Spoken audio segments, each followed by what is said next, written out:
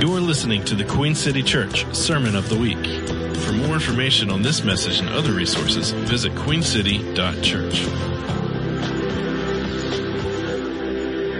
We're going to dive in this morning to just create some ministry time at the end for a moment. But Father, we just adore you in this place. God, we know that this place is yours, not just the physical location, but the hearts that you inhabit. God, we give it to you. We direct it towards you. And God, I pray that you would just sit with us in a way that only you could this morning. God, in a way that our hearts would be aware of, that our minds would sync up to, that our spirit would resonate with. God, give us your peace, give us your grace, and give us your definition and awareness over our lives. God, let us own it, let us see it. Call us into it, Father. And we trust you and we love you. Everybody say amen. Amen. Okay. I had 2 cups of coffee. I'm going to be loud. I'm going to talk fast, so listen fast. This will be a short message. I hit a couple thoughts last week that I just felt like the Lord said circle back to, so maybe a little repetition this morning, but that's okay because practice makes better. But in the realm of identity and purpose, I want to say this. We belong to God's design for our lives. Amen? Okay. Everybody say we belong. We belong to his design for our lives. Okay. And I want to talk about this thought, and I'll define this here in a minute, but I want to talk about overcoming the awkwardness of belonging. Okay. I think I said this last week, but sometimes the sense of belonging can come with a certain vibe of feeling awkward or like we don't belong, or it might be a difficult thing to kind of reconcile. But the truth is we belong to what we belong to because that was the intent and the design of the Father. And so we simply belong. One more time, say we belong. I want to read the story of the prodigal. I know I taught on this at least once this year, maybe twice, but third time is a charm. And I just want to read this whole passage just quickly so that we have a reference this morning. I'm not going to unpack it super deeply, but it's in Luke 15. Everybody knows this story. Starting in verse 11, it says, Jesus continued, there was a man who had 2 sons. The younger one said to the father, Father, give me my share of the estate. So he divided his property between them. Not long after that, the younger son got together all that he had, set off for a distant country, and there he squandered his wealth in wild living. Verse 14, after he had spent everything, there was a severe famine in the whole country. He began to be in need. So he went and he hired himself out to a citizen of that country who sent him to the fields to feed pigs. He longed to fill his stomach with the pods that the pigs were eating, but no one gave him anything. When he came to his senses, he said, how many of my father's hired servants have food to spare?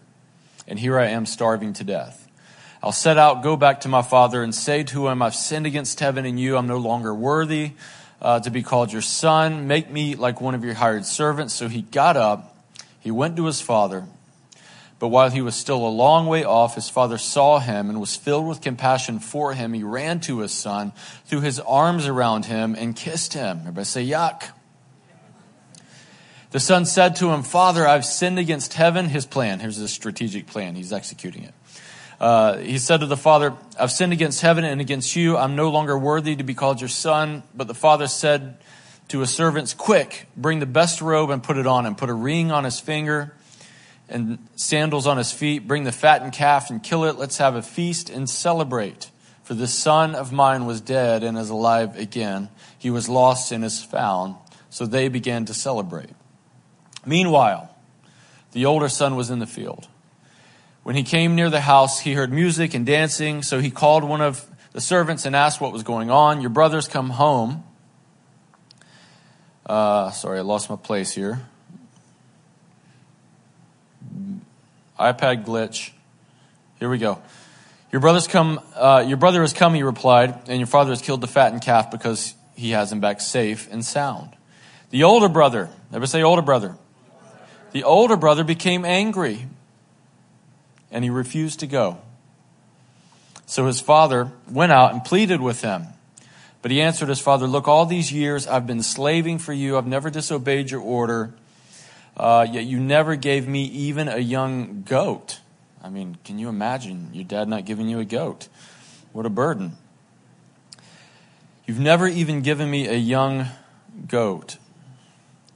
so I could celebrate with my friends. But when this son of yours who has squandered your property with prostitutes comes home, you kill the fattened calf for him. My son, the father said, you are always with me, and everything I have is yours. Let me say it like this. You belong. You belong. You have a place. There's a place that's designed and designated for you, because that's what family looks like, right? Let me finish this passage. You're always with me, and everything I have is yours. But we had to celebrate and be glad because this brother of yours was dead and is alive again.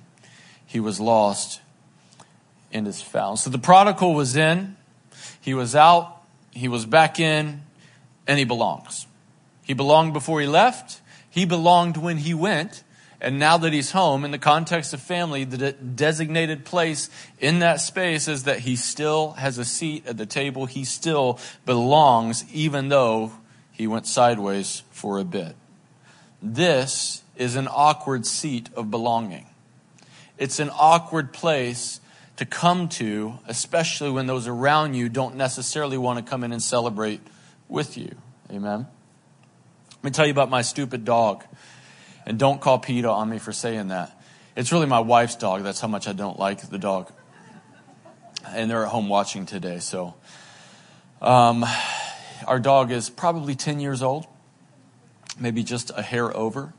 When we first got this dog, we thought he was kind of regal, had like that regal vibe about him, and we thought, we live in North Wilkesboro and Wilkesboro at the time. We named him Finley because it just sounded like he'd be this Lord Finley of the boroughs, like we had this whole plan and dream for him.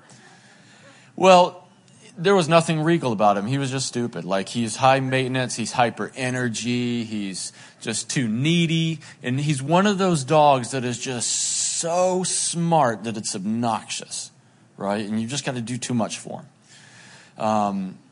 And so we got tired one season of our life of having to get up at 2 a.m. when it's cold and go walk this dog who needed to go to the bathroom. And so I decided I'm going to the big box store. I'm going to buy one of those wireless dog fences. I'm going to put it in, and I'm going to set this little guy free to do life on his own, which really, if I'm honest, wasn't so much about his freedom as much as it was about my relief. And so I go and I build this whole design around the house with the little yellow wire that he could do life in. And then I take what is known as the shock collar. Okay, don't call PETA again. And I put it on the dog. And the way you train the dog is you set little flags out. And over a series of days, you walk him to those flags. The collar will beep. It doesn't shock him unless he goes past it for a certain amount of time, but it will beep and let him know kind of where the boundary is. So you train him to see the place that he belongs in.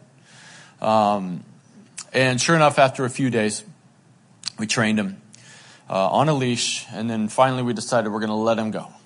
Now, this time he did not know that on the other side of the beep and on the other side of the boundary was the Holy Spirit, a.k.a. shock collar. And so he tests the boundaries, and I remember the first time, and he's one of those dogs who just acts like he's got more testosterone than he does. So he wants to fight the other dogs, but really he's kind of a wimp, So I knew he had he's part Australian Shepherd and then part wuss. Like that part wuss is what I was counting on. And so he goes through the boundary just enough, and he kind of gets shocked, and he comes back. And he backs all the way up to the house. And there he sits up against the front door with his little muddy butt on my wall, because he's now been shocked. He doesn't know what's going on. I don't even think probably at that point he understands it's related to the boundary. He hasn't put it all together yet. There he was for probably the next week. We'd let him out. And he wouldn't even go explore the boundary. He'd just go and sit next to the house because he didn't know what was going on yet. Finally, he was trained. He understood kind of where he could go, where he couldn't go. He put two and two together that when this thing beeps, I need to back up, and I'm pushing it just a little bit. And now he could go there and live in this awesome liberty and freedom and do life. I mean, we put this thing there so that he could do life and do it abundantly and live free and have dominion over the deer in the yard and the squirrels in the tree and all that fun stuff. setting them up really nicely.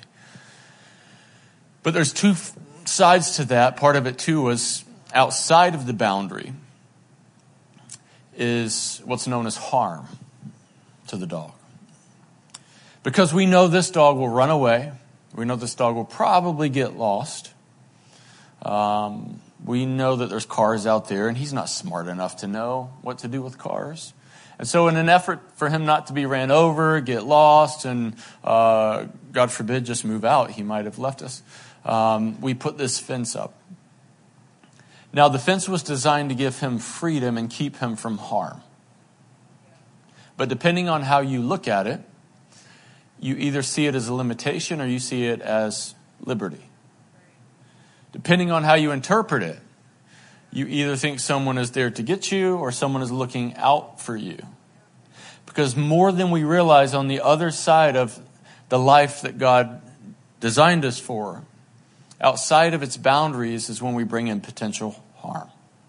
And I want to talk about this sense of belonging, because in the design of God is this place that we simply belong. We belong at the table of Jesus in the family of the Father. This is our position. This is where we belong. Okay? One more time, say, we belong. Now I want to look at maybe three thoughts really quick, unpack them very quickly, of things we need to overcome to get rid of the awkwardness of belonging. Okay?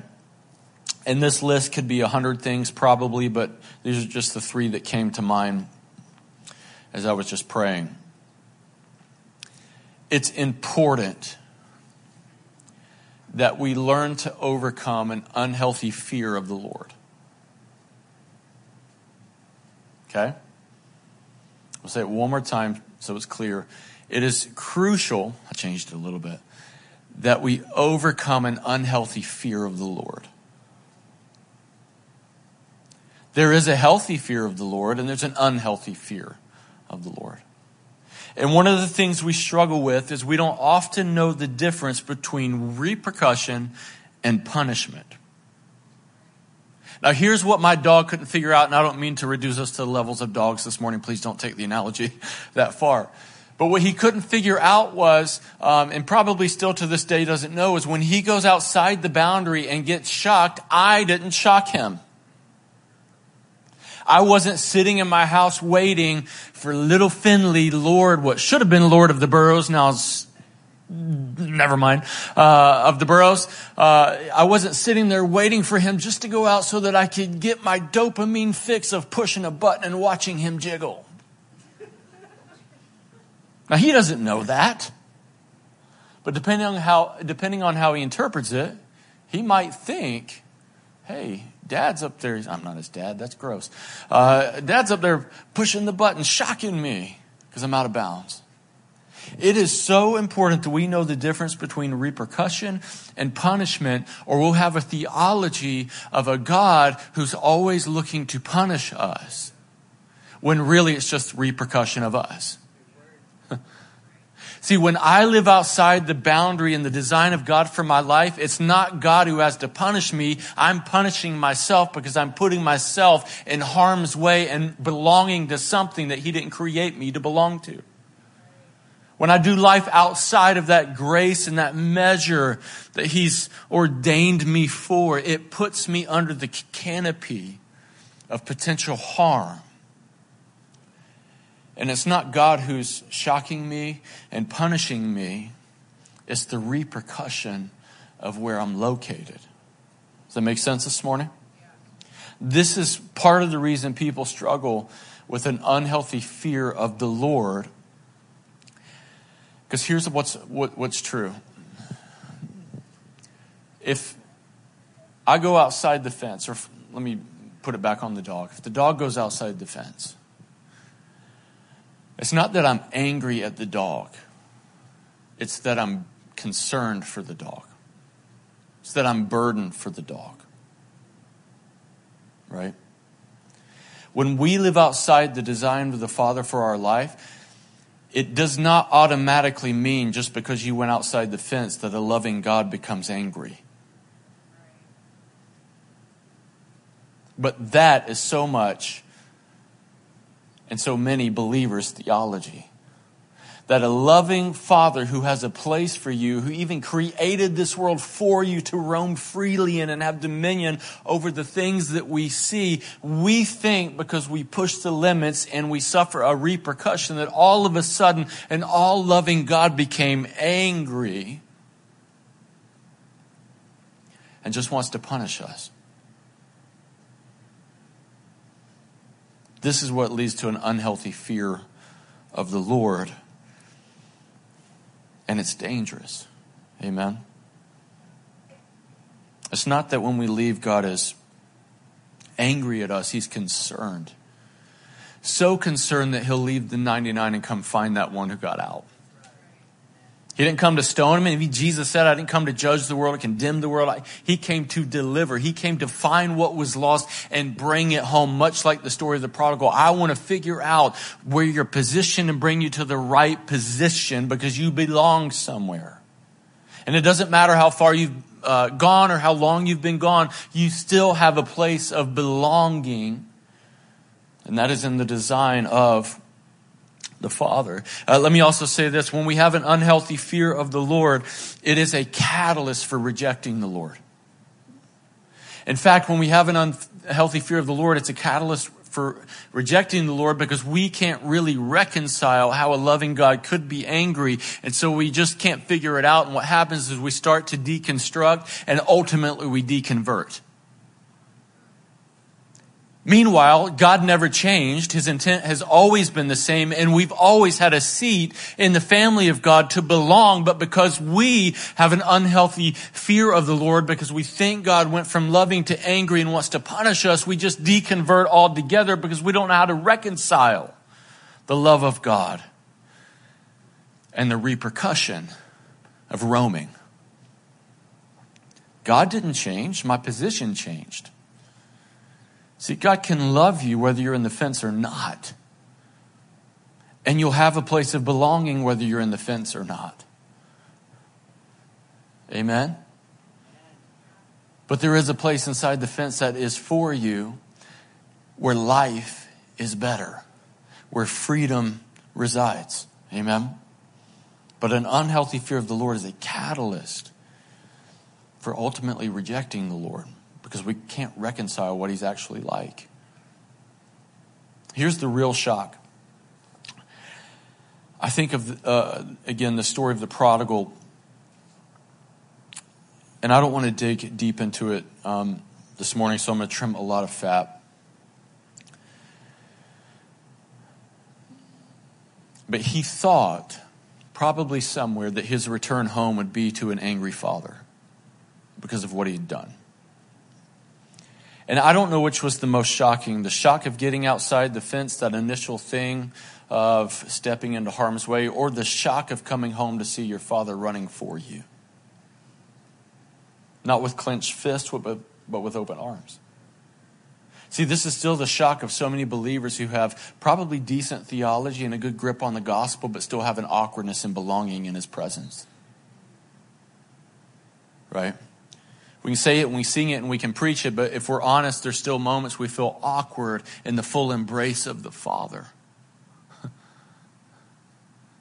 Right? We shouldn't, just to be clear, but I think we all do sometimes. But the prodigal would return home to a father who wasn't angry. And somehow he probably thought that leaving the boundary and wasting what he did would somehow turn a loving father into an angry father. And to his surprise, he wasn't. Why is that? Because to the father, the son was always a son. His worth never changed. His worth wasn't determined on his location. It wasn't determined on what he had done. His worth was determined on the fact that he belonged to the family, and he would always belong to the family no matter what, no matter when, no matter how. This is where we belong. One more time, say we belong. We belong because we belong. Amen? I keep hearing that song. What's the song? We belong. What? Pat Benatar. Yeah, thank you. I knew John Schroeder would know this.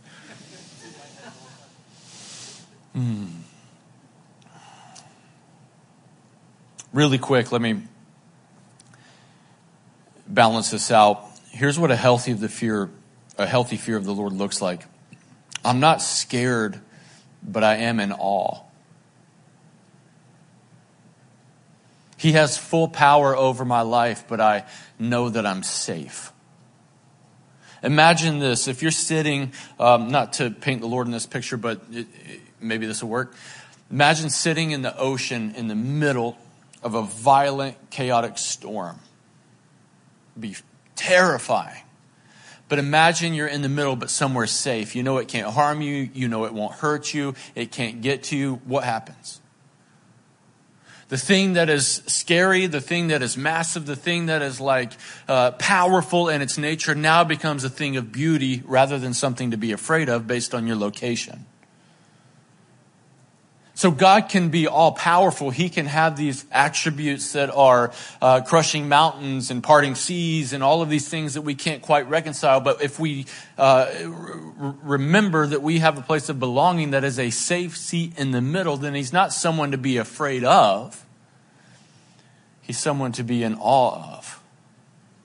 This reverent, in awe fear of the Lord is a healthy one, but I promise you it has to be nestled in a sense of safety. Safe does not mean you won't be challenged. It doesn't mean that he won't press you. It doesn't mean that he won't call you from one place to another. It doesn't mean that he won't call you to do risky things. There's not a lot of things that seem safe about the Lord, but he is safe. Right? So there is a healthy fear of the Lord. That he's powerful but safe. Amen. Second thing we have to overcome to get rid of the awkwardness of belonging. We have to overcome false humility. Ever say false humility? The church is just great at this one, right? And kudos to us because we want to give glory to the Lord, and I love that, and we should, and we should be humble. Amen. Humble is when you're so humble you can't pronounce the H. Just to clarify. Here's the thing, though. It does not always feel humble to belong. When you take just saying it like this, when you take your rightful seat, gosh, that doesn't feel humble to even say it like that. Right? Am I right? Come on, this is false humility. Anything we do, and someone says, man, I used to do this all the time. Someone will say, hey, man, that sermon was great today. It was really for me. And I'm like, oh, man, it wasn't me. It was all, it's all me, brother. I'm just a servant. And now I'm like, thank you. I worked really hard on that. And I prayed and I did a lot of things so that I don't do that. But we tend to deflect in this effort to be humble because it's awkward to sit in a seat that is actually rightfully yours. Right? And it cultivates a sense of false humility that really ultimately keeps us from embracing the place that we belong. It doesn't seem let me say it like this, because this is how I wrote it. It doesn't seem humble to belong in confidence. And so what we do unknowingly is we try to belong in shame. We sit in the presence of the Father at his table, very skittish on the seat, worried at any time angry Abba will show up and want to punish me or dismiss me until I get it right. Like we sit there kind of in caution because we don't sit with the confidence of belonging. We sit there in shame. Right? And shame produces this constant sense. This is why I said last week, I'm going to say it again. It produces this sense that something is wrong with us. But according to the gospel, there's nothing wrong with you. There's something right with you. And when you put faith behind what is right with you, it calls every pattern that looks like something's wrong with you to come into alignment with what is right about you, because you're learning to sit in the seat that you belong to. And when you sit in the place that you belong, the grace of God and his design for your life starts to show up. Amen. But it doesn't seem humble to belong in confidence, so we try to belong in shame, and we call that humility. Shame is not humility. Amen? Shame is shame. It's an identity problem. See, the prodigal reduced his identity from a son to a servant because he could not comprehend the fact that the father would receive him. Therefore, he thought that was the only way the father would. He's not going to receive me as a son anymore because I've lost my seat. So now I'm just going to go back and say, hey, now I'm a servant. Just look at me as a servant. And he thought that's how the father would accept him. And the father doesn't even acknowledge his confession. He doesn't even acknowledge that that is his viewpoint. He treats him just like the son he was when he left, because in the father's position, he always belonged.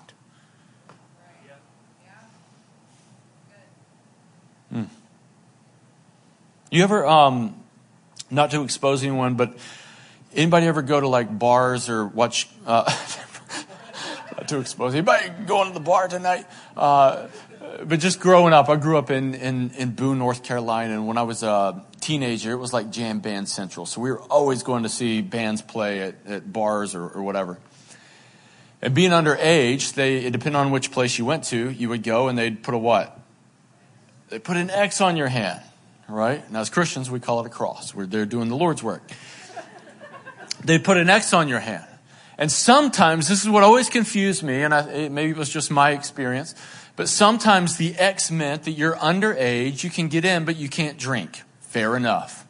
Fair play. Okay? And so we'd go in, we'd have an X on, but it was kind of like a shame mark, you know? Because you're there trying to be cool, 16-year-old. You want people to think you're like, 35, and so your hands are in your pocket, and you're just like, yeah, what's up? No, I don't want to drink right now.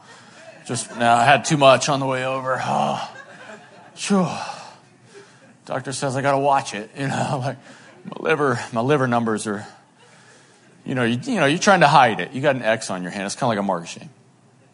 But then we would go to sometimes a different place, different bar, and depending on what their interpretation was, they'd put the exact same mark on your hand, and it allowed you to have access. And I thought, now this is confusing. One, is kind of a fence. It's like a boundary. And the other one's giving you access to go in here. It's giving you unlimited, favor. And it all came down to which bar interpreted it which way, right? Pretty interesting. Same mark, different interpretations, right? It's interesting that we sit at this table of the Father where we belong with a mark, and based on our interpretation determines whether we have limitation or access. It determines whether we see it as a fence or we see it as liberty. Do I see it as a restriction or do I see it as permission? And it's not the Father's interpretation that's the problem. It's ours. Amen? It's ours. It's always been our interpretation. Man's interpretation was broken. Jesus comes to show him what he was really like. They're baffled that the Father could be like that. Why? Because the Father didn't change. Their interpretation was what needed to change. The Father was, I want to read this passage, Ephesians 1:13.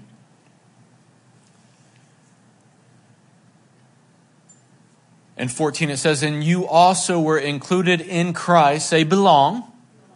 When you heard the message of truth, the gospel of your salvation, when you believed, you were marked in him with a seal, the promised Holy Spirit, who is a deposit guaranteeing our inheritance until the redemption of those who are God's possession, to the praise of his glory. Having this mark and this seal of the Holy Spirit is evidence that I belong where I belong. Right? This mark gives access. It says I belong here. I have permission to go in. I have permission to walk around. I have permission to do the things that are inside. Now again, I'm not trying to say everybody go to the bar after church. It's just an analogy. Calm down. Romans 5:1-2, it says, therefore, since we have been justified through faith, we have peace with God through our Lord Jesus Christ, through whom we have gained access by faith into this grace in which we now stand, and we boast. Now that is not false humility. That is not shame under cover. That is boasting, because you're boasting about the right thing, that we boast in the hope of the glory of God. In other words, he has paid and brought us into a seat. He has given us access. He has marked us. And so we can freely and boldly and confidently walk in and say, hey, I belong here. I don't have to sit timid at his table. I don't have to sit timid in victory. I don't have to stand there and feel like I don't belong. I don't have to sit in the place of my belonging and feel awkward. I can own it. I can actually boast in it.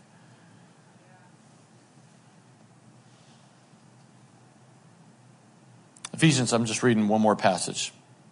Ephesians 3:12. In him and through faith in him, we may approach God with freedom and confidence. Now, first off, if you have an unhealthy fear of the Lord, you will never learn what it means to come confidently to the throne of grace. To sit in his presence with confidence that you belong. You will always come to his presence as if it was a special one-time permission and you're not sure how long you can stay.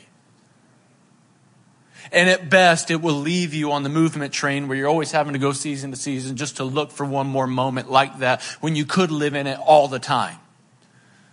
Right? But if you don't feel like you belong, but every once in a while, then you're going to be stuck, feeling awkward in the place that you actually belong.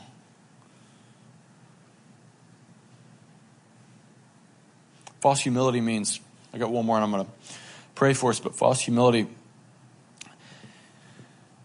is wearing the mark but interpreting it the wrong way. If you're wearing it as a mark of shame rather than a mark of access, then it's going to be awkward for you to sit in the place that you belong. Amen? It's going to feel not humble to boast in what the Father's done for your life. Amen? And instead of living as a son or a daughter, at best you'll live as a servant. Isn't that kind of what the older brother was struggling with? Hey, Father, I don't know if you noticed, but I've been crushing it the whole time and I never left.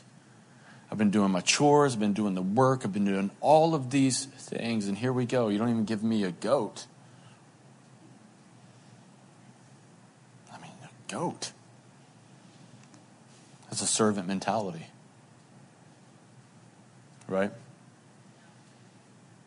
And what he didn't know is he lived in his father's house the entire time as a servant and never learned to live in the full access of being a son. He could have probably had a party every single night if he wanted to, just to celebrate the fact that they are family. But he had reduced himself and related to the Father as a servant. Right? One more. To overcome the awkwardness of belonging, we have to overcome the condemning voices. These are the voices that simply say you don't belong here. Okay? The first one is exactly the one I just pointed out. It's the voice of the older brother. And this is why I love this passage, because the prodigal, according to the father, belonged there, but it was an awkward dinner because of the older brother.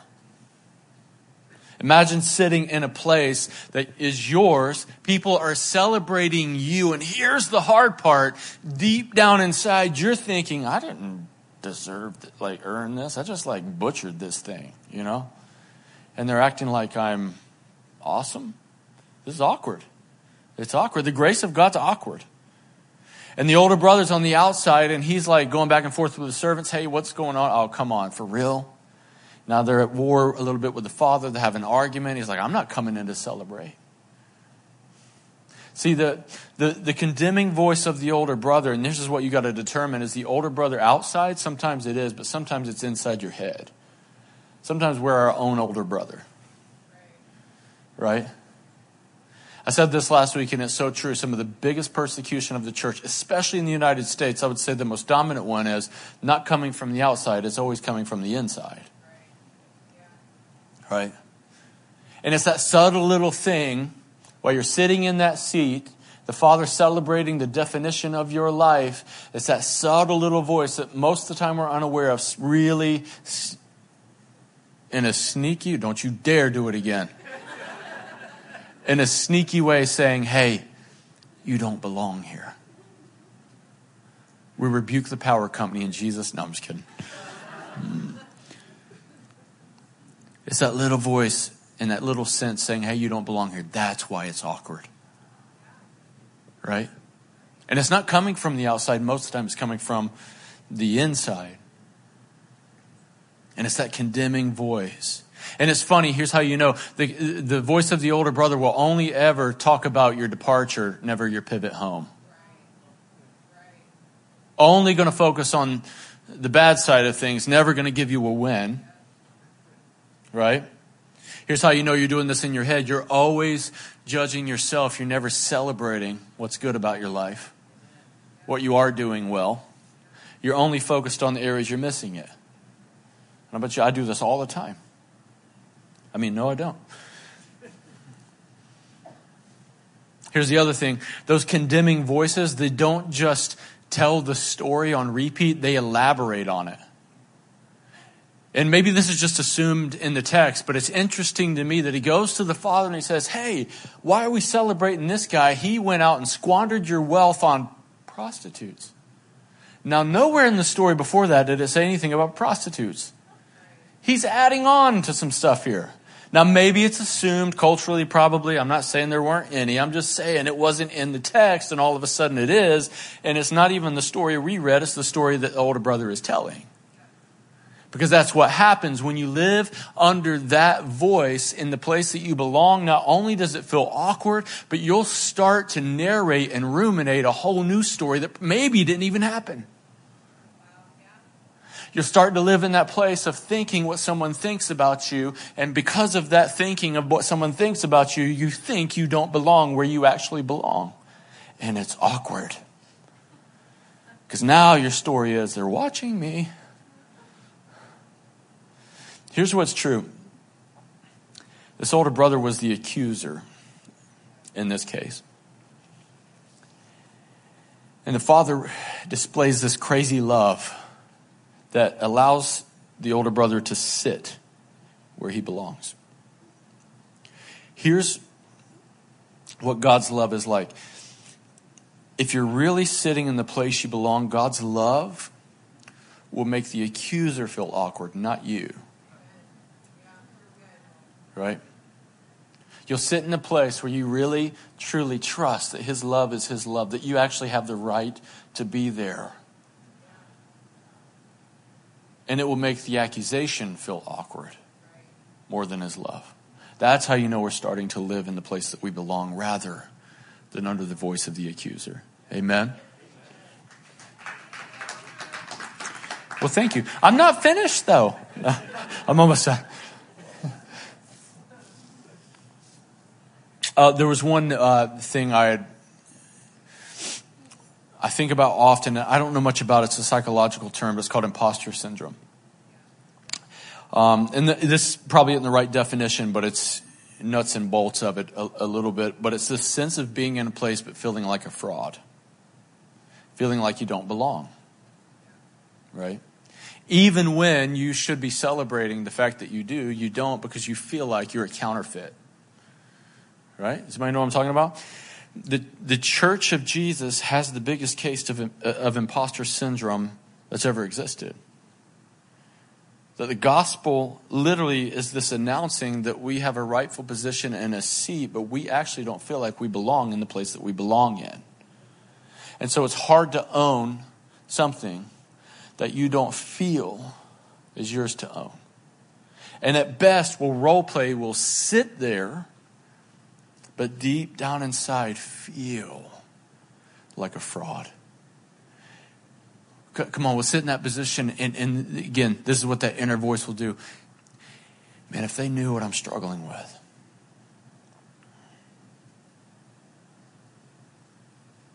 And then you elaborate yourself. You think, and I'm the only one struggling. Can I tell you this? If you know what we are struggling with at any given moment, if the kingdom was based on that, we'd all be out of a seat, but thank God it's not. See, here's the other thing that condemnation does is it also allows us to lean into false humility under that place of undercover shame. And it puts us in this position of saying, well, I don't deserve it. But the culture of the kingdom is not based on what you do or don't deserve. It's based on who he is and who he created you to be. That's why no matter what you do or didn't do or will do someday, there's always hope, because there's always a seat. There's always a rightful place for the sons and daughters of God to sit, because it was never based on what you do or don't deserve. It was based on the fact that he is the Father. And when the Father gives you a seat, you belong in that seat. As awkward as it may be, no matter how much shame you bring to the table, you still have the right to sit there, and you were still loved just the same. No matter how many older brothers are criticizing you from the field, that seat is your seat. The position you have in Jesus is your position. And we're designed to do life in these parameters. And in this place, Jesus said it, I came to give them life and life abundant. Last passage, and I'll pray for us. Hebrews 4:14 through 16.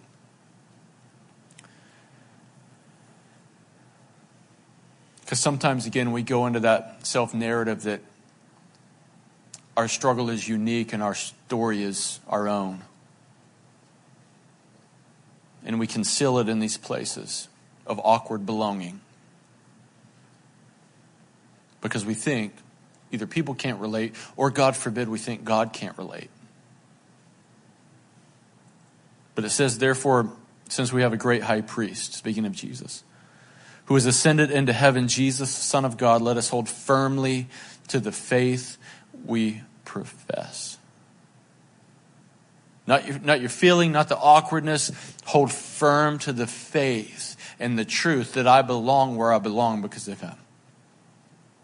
For we do not have a high priest who is unable to empathize with our weaknesses.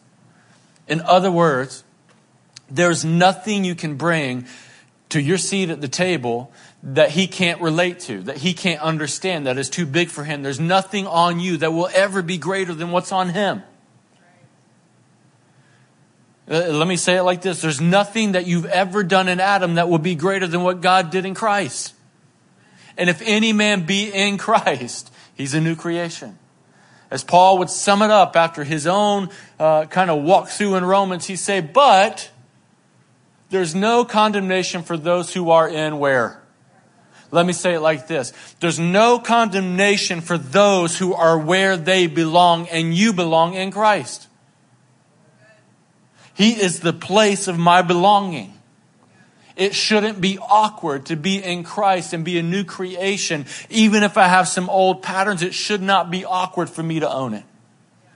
It is your rightful place as a son or a daughter of the Father to sit and be celebrated by his definition and design for your life. Who cares what the older brothers say? Who cares what your mind's spinning?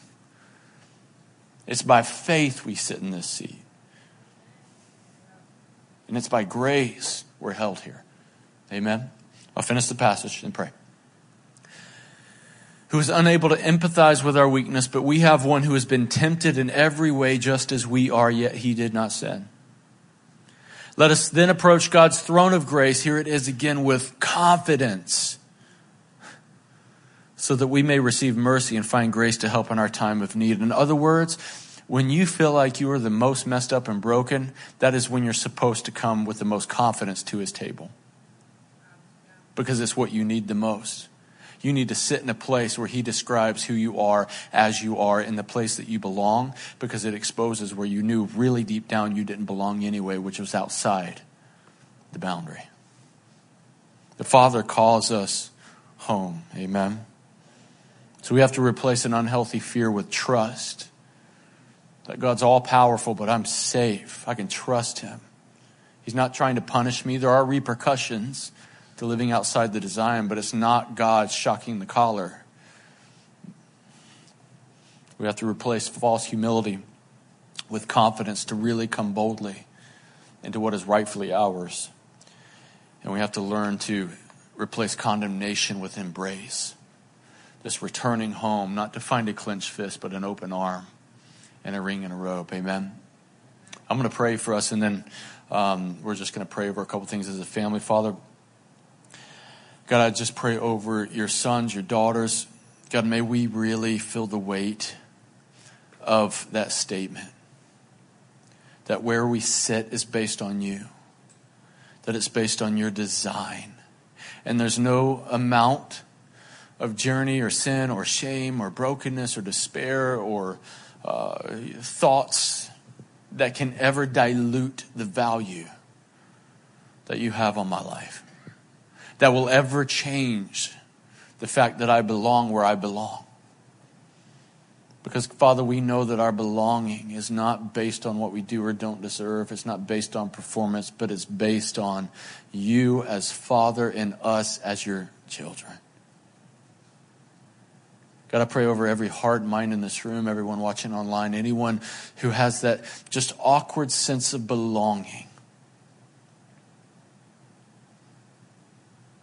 Whatever it takes, Father, I just pray that you would heal that place by the Holy Spirit.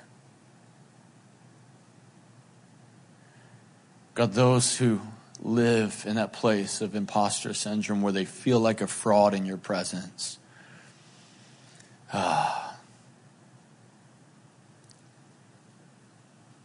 God, may we remember that place of your presence